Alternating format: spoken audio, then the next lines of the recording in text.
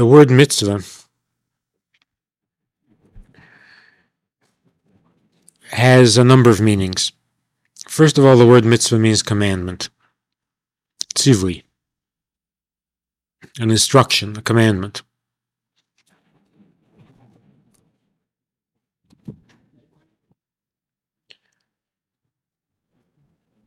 So that when God gives a mitzvah, gives us a commandment, He's basically giving us an instruction as to what we should or shouldn't do, depending on whether it's a positive commandment or a negative commandment. If we go by this definition of the word mitzvah, it would make sense, what we hear quite often and you read about it, that a mitzvah is a discipline, that the virtue, the benefit that comes from following mitzvahs is that it disciplines you. It gives your life a discipline, it gives your personality a discipline. It's a discipline. It's also humbling. You obey a commandment, it's a humble act. You disobey a commandment, it's the opposite of humble. Another meaning for the word mitzvah is joining. The word mitzvah means joining, connecting.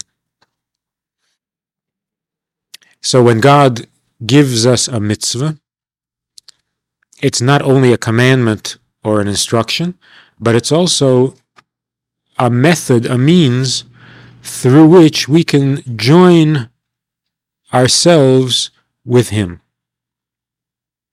It joins us to Him. The simple analogy given for that is that if you have a very great king, and in his kingdom there's a very plain and simple person, the king and this simple person live in two different universes. The king's universe is totally unknown to the simple person, and the simple person is totally unknown to the king. Unless the king asks the simple person to run an errand for him. The very fact that the king asks him to do something for him creates a bridge, creates a connection between the universes, the worlds, in which the king and the simple man live their separate lives. If in fact the simple man does do something for the king, then that connection gets deeper. Because not only is the king aware of the simple man, and not only does the simple man feel that he somehow is recognized by the king, but he actually did something for the king. So the king recognizes not only the existence of the simple man, but also the usefulness. And the simple man not only is recognized by the king, feels recognized, but he also feels useful. If on top of that, when the simple man does this errand for the king, he does it with enthusiasm, with warmth, with feeling, then they're connected on three levels. They recognize each other's existence. They recognize the usefulness of that existence, in that the king sees that a simple person can be useful, and the simple person feels that he is useful in the world of a king. But more than that, they actually get to like each other. Personal. So the mitzvah, regardless of what that act was, it serves as a bridge that brings together beings of two separate universes. In some cases, that's the only way, the only thing that can serve as a bridge. Because if the king is exceptionally brilliant and the simple man is unusually dull, then the bridge between them can't be a conversation. They can't have a conversation. They're too far apart in their lives and in their minds to carry on a conversation that's going to be of any significance. So on what level can they possibly meet? Only on the most basic level. The king has needs. And although these needs are very simple, they are still important to the king. And those things even the simplest person can fulfill. So the doing is the only bridge that can exist between two such different worlds. But thinking, meaning, intending, loving, these things can't exist. They're too far apart. An action can exist. No matter how far apart you are from another person, you can always do something for them. We should assume that every mitzvah is a two-way street. And that again, in general, our attitude towards God has to be one of a relationship. And a relationship has to be two ways. If it's one way, then it's not a relationship. So when God had created the world, by the very act of creation, there already existed a one-way relationship. God is the creator, we are the result. But that goes nowhere. So in addition to creation, God also revealed himself. Revelation. What's the point or the purpose of revelation? To make creation a two-way street. Otherwise it goes nowhere. So in a guideline, a rule of thumb, anytime you think about any aspect of Yiddishkeit, it has to make sense within the context of a relationship. As a matter of fact, it very rarely makes sense any other way. So to say that the mitzvahs were given for our benefit, so where's the relationship? That God is kind to us. He created us, He gives us health, He gives us intelligence, He even gives us mitzvahs that are good for us. Now what? So we do those mitzvahs. And you know what? If we do those mitzvahs, He will give us heaven. He will reward us for it. He'll give us a portion in the world to come. What is this, a one-way thing? We just take. He gives, we take. So the mitzvahs are really a two-way street. As much as it's good for us, it must also be good for Him. How can it be good for Him? How can He need anything from us? Good question. But that's the fact. So, in this relationship, the word mitzvah itself means joining and connecting. But this explanation of how a mitzvah joins us is somewhat external, artificial. What we're saying is that the simple person and the king remain in two separate universes. But there's this object. The king needs his walking stick. The king needs his shoes, his slippers. And the slippers are over here, and the king is over there, and he doesn't want to bother to get up and take it. So if you bring him the slippers, then you're connected. But are you connected to the slippers? Is the king connected to his slippers? It's just an external thing. It's very nice that you can do something for a king. Feels very good. But to say that joins you seems a little bit artificial. So that if mitzvah means joining, there must be a deeper meaning to it as well. Because how is it that doing this particular act, or these 248 particular acts,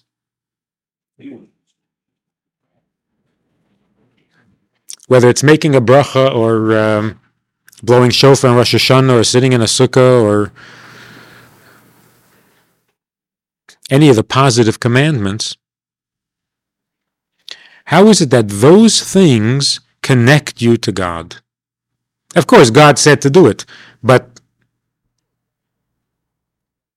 that doesn't connect you to the mitzvah. And also, how is the mitzvah connected to God? So if this mitzvah is supposed to be a bridge between us and God, then it should be something that we relate to, should be something that we're connected to, and something that on the other end of the mitzvah, God is connected to it.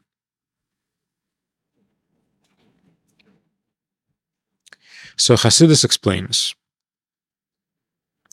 when God came down at Mount Sinai to give us these mitzvahs,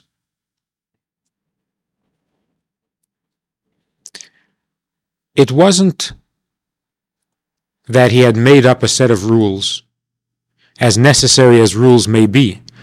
God made up a set of rules, and he wanted to tell us what those rules are. So he took us out of Egypt, gathered us at the foot of Mount Sinai, came down in thunder and lightning, and gave us the commandments. If God wanted to give us instructions on what we should and shouldn't do, why all this drama? This is Hollywood stuff. You want to tell us what we should do, so what's the difference whether we're sitting in Egypt or in Mesopotamia or in the foot of a mountain? Wherever we happen to be, come and tell us what we should do. What's with this shtick about going out of Egypt, crossing the sea with miracles? What for? What's all this for? And if he wanted a little privacy, he didn't want anybody else around, so he had to take us into a desert. It just doesn't seem... And the thunder and the lightning, what's that for?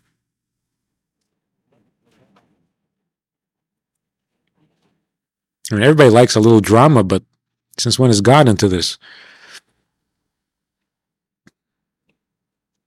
Another thing is, the Rambam says in the 13 principles of faith, one of the 13 principles is that God will never change the commandments. That this Torah will never be changed. Not that we won't change it, but that God won't change it. And this is one of the 13 principles of our faith. So Chassidus asks, maybe it's true that God will never change these commandments, but why is it so crucial to know that? Why is that so central to Yiddishkeit that it has to become one of the 13 principles? It doesn't seem like such a crucial piece of information. And also, what would be so terrible if God did change them? It's his football. It's his game. It's his world. He wants to give us these commandments until tomorrow afternoon, and then tomorrow afternoon different commandments. Who's to say no? Well, you can argue with him.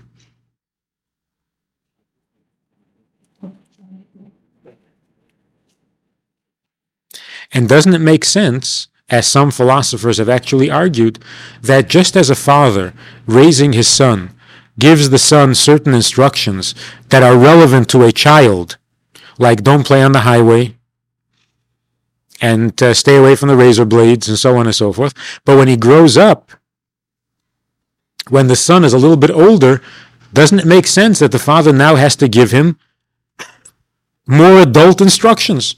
He's outgrown or fulfilled or already satisfied the earlier instructions. Now he needs more advanced instruction.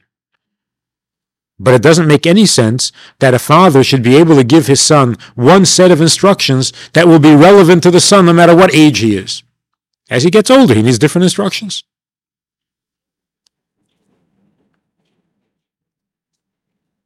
So why would it be so terrible if after 3,000 years of living these commandments, okay, we got these right already, now we're ready for bigger commandments, better commandments, grown-up commandments.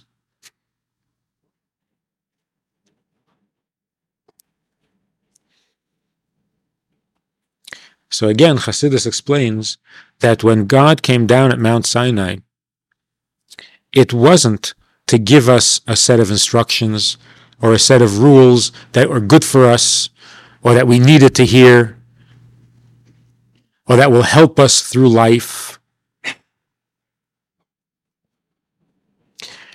The first word of the Ten Commandments, the first word of the revelation, is the word Anochi. Anochi Hashem Elokecha. I am God, your God. But the word Anochi, I am, is a strange word because it is not a Hebrew word. Or at least it wasn't until God used it as part of the Ten Commandments.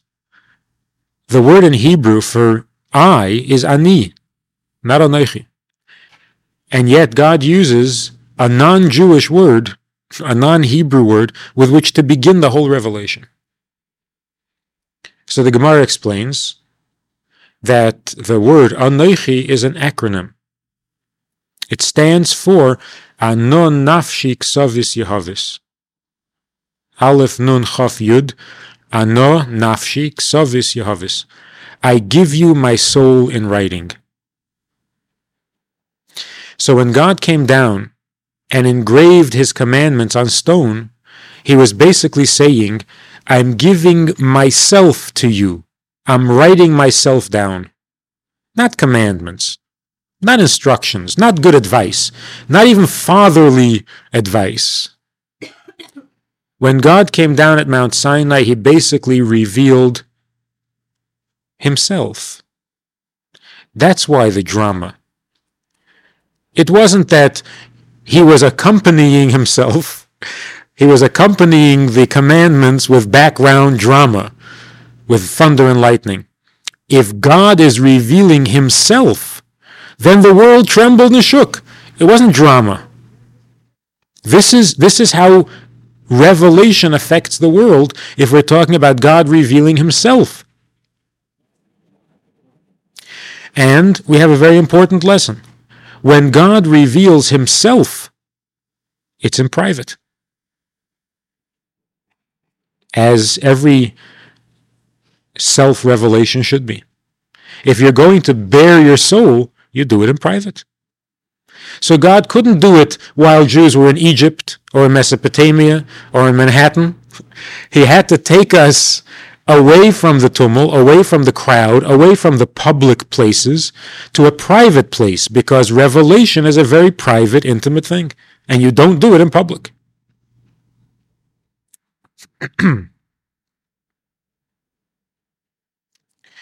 Also, in order for the Jew to be able to survive such a revelation and not be overwhelmed and not be destroyed by it, because of the intimacy of it, because of the power of it, we had to be prepared.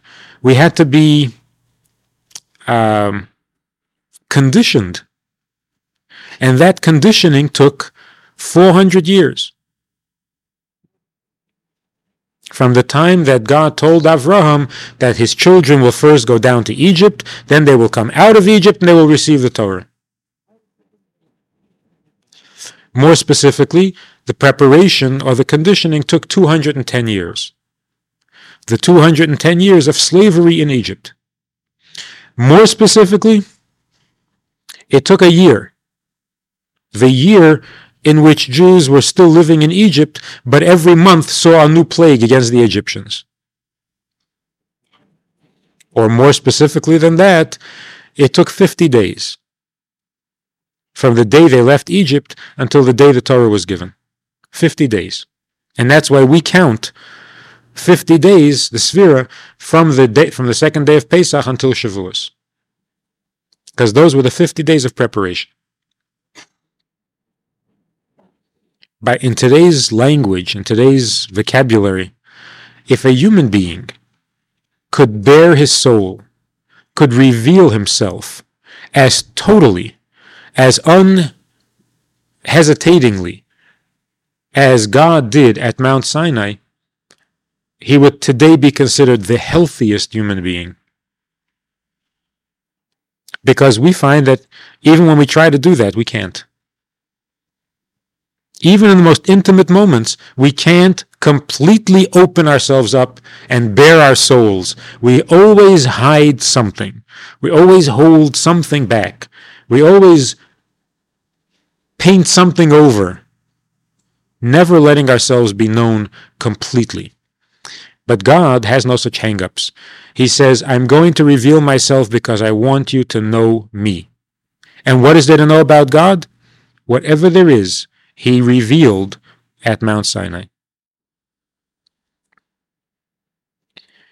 If somebody, even another human being, would reveal himself that way to you, you would be blown away. You'd be overwhelmed. You'd be scared. Because it's so intense and it's so true that it scares us. As for example, it says that when Moshe was wandering in the desert before he was sent down to take the Jews out of Egypt, and he saw the burning bush, and he approached it, and the Torah says that he was scared, he saw, and he was scared, and he fell on his face. So the Gemara says, what did he see? What did he see that makes him fall on his face? A burning bush, so.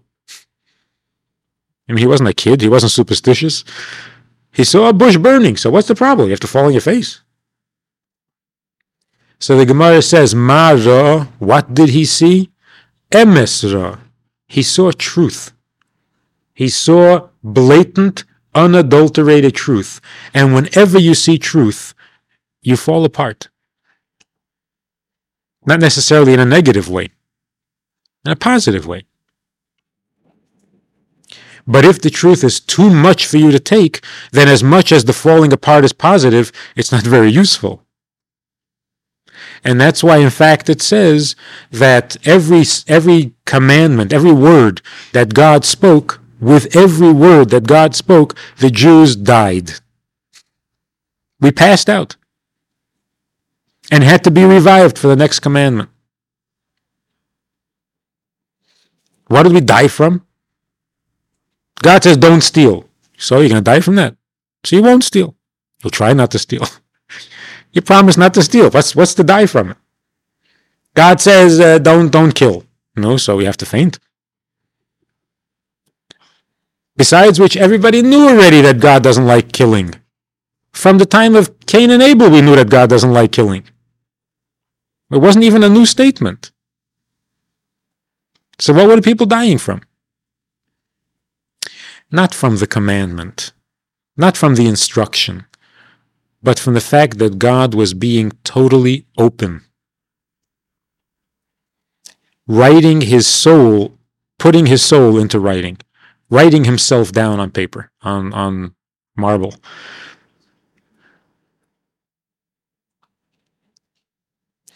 Which explains a discussion in the Gemara. Two sages in the Gemara who are discussing what the response was, Jews' response to the commandments. What did we say when the commandments were given?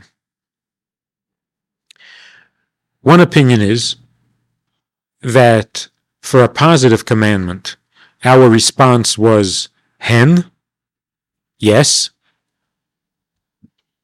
A negative commandment, our response was lav, no. The other sage's opinion is that for the positive commandment we said yes, and for the negative commandment we said yes. So when God said, honor your father and mother, we said yes. He said, don't kill, we said yes. Yes, we won't kill. The other opinion is when God said, honor your father and mother, we said, yes, we'll do that. And when God said, don't kill, we said, no, we won't. So for this, they have to argue. What are they arguing about? I mean, what's the difference? Whenever there's an argument in Gemara, both opinions must be very valid. Otherwise, why are we recording this for all time to come?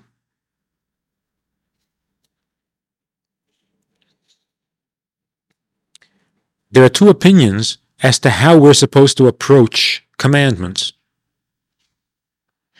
One higher than the other. So one sage is giving us instruction on the basic level, how you're supposed to react to mitzvahs.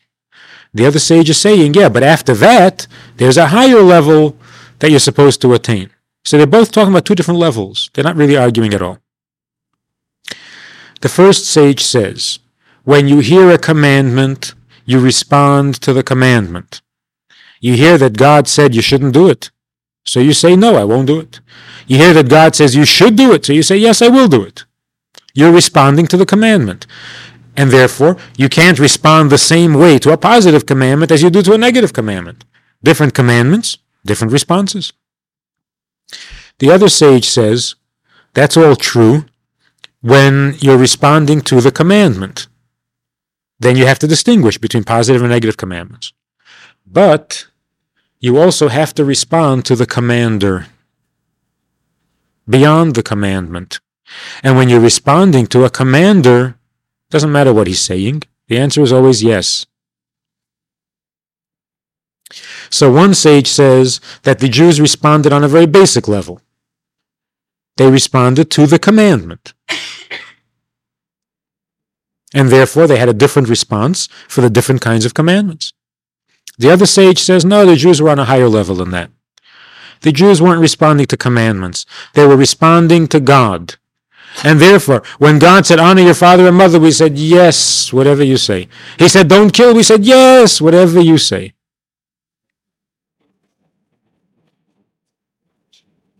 Because there's only one commander. Why should you have two responses?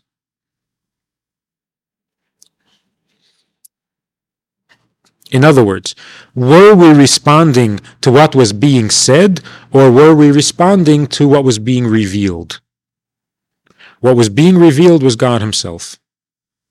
And therefore, on that higher level, our only response was yes. Yes to God. Therefore, the Rambam says, if you understand Torah properly, if you understand and appreciate what mitzvahs are, you will then realize that these mitzvahs can never be changed. It's not like God can give us another set of mitzvahs tomorrow. These mitzvahs are Him. This is Him. When He reveals Himself, what comes out is don't kill, don't steal, honor your father and mother, keep Shabbos. That's what comes out when God bears His soul. So what's going to be if He bears His soul tomorrow? Same thing will come out again. To say that He can give us different mitzvahs tomorrow means that we understand the mitzvahs that we have today as mere instructions that God thought up. And so the analogy, the question of, doesn't it make sense that after we grow up a little bit, God should give us adult commandments, now that we're finished with the child commandments? That's if you're talking commandments. That's true.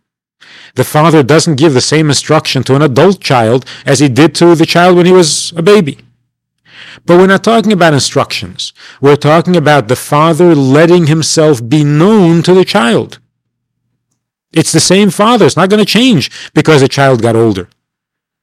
The child may appreciate more of his father than he did when he was a child. As he grows older, he appreciates it more. But it's the same father. If a person is an angry person, there's some people, they're very severe people. When a severe person opens his mouth, what comes out? Anger, criticism. If a person is a very gentle person, what's going to come out when he opens his mouth? Kindness. If a person is a very evil person, what's going to come out of his mouth? When God opens his mouth, what comes out? Shabbos and tefillin, and that's what comes out. The word is the negative commandments. When God allows himself to be seen, what do we see? Mitzvahs. That's what he is. Moshe asked God, let me see you. I want to see you. I want to get to know you better. Let me see you. So the Gemara says that there was a whole thing there with Moshe with a rock in the middle of the rock, and the rock split, and Moshe saw the back of God. So the Gemara says, what did he see? He saw the knot at the back of the tefillin. When you put tefillin on your head, so in the front of the head there is the box with the parchment chapters in it. And the back, you see where the straps are knotted before they separate and go down over the shoulders. So what did Moshe see when God revealed his back? He saw the knot of the tefillin. What does that mean? I'm sure there are many meanings to it. But basically what it means is that when you get to see God, you see mitzvahs. Because that's what God is made of.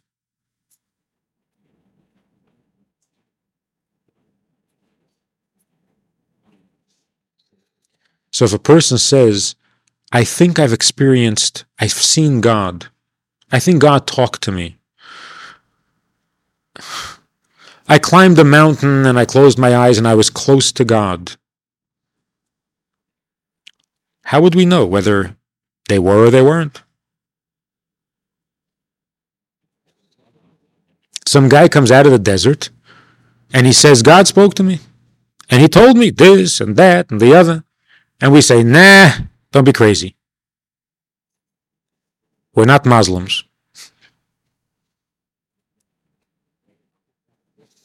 Or a group of guys get together and they say that God spoke to them and told them to pass on the message that from now on we should do this, that, and the other. And we say, nah, der nicht cup. Crazy. How do we know they're crazy? How do we know that they're wrong? How do we know to reject it?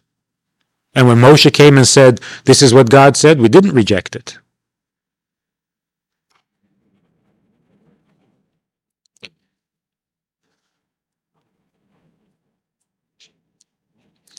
If the commandments are instructions, then there might be some grounds, there might be some reason to believe some guy who comes out of the desert and says, God spoke to me. And there are new instructions. But mitzvahs are not instructions.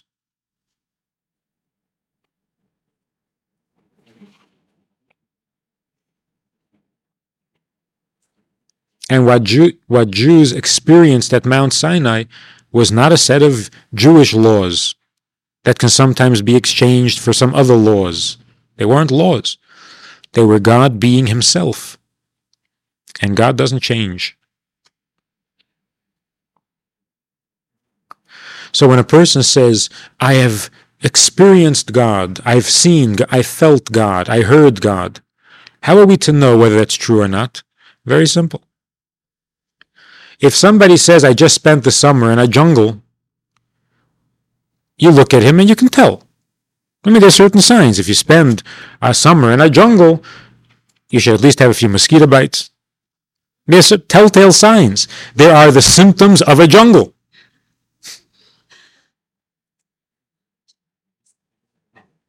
If somebody spent time in a desert, it should look like it. I mean, there are recognizable signs.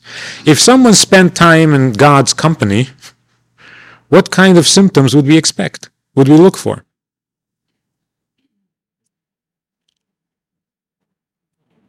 A halo? Does God give out halos? If you spent time with God, if you were close to God, then you would come back with kashrus, or with Shabbos, or with tefillin, or with mikveh. I mean, what else?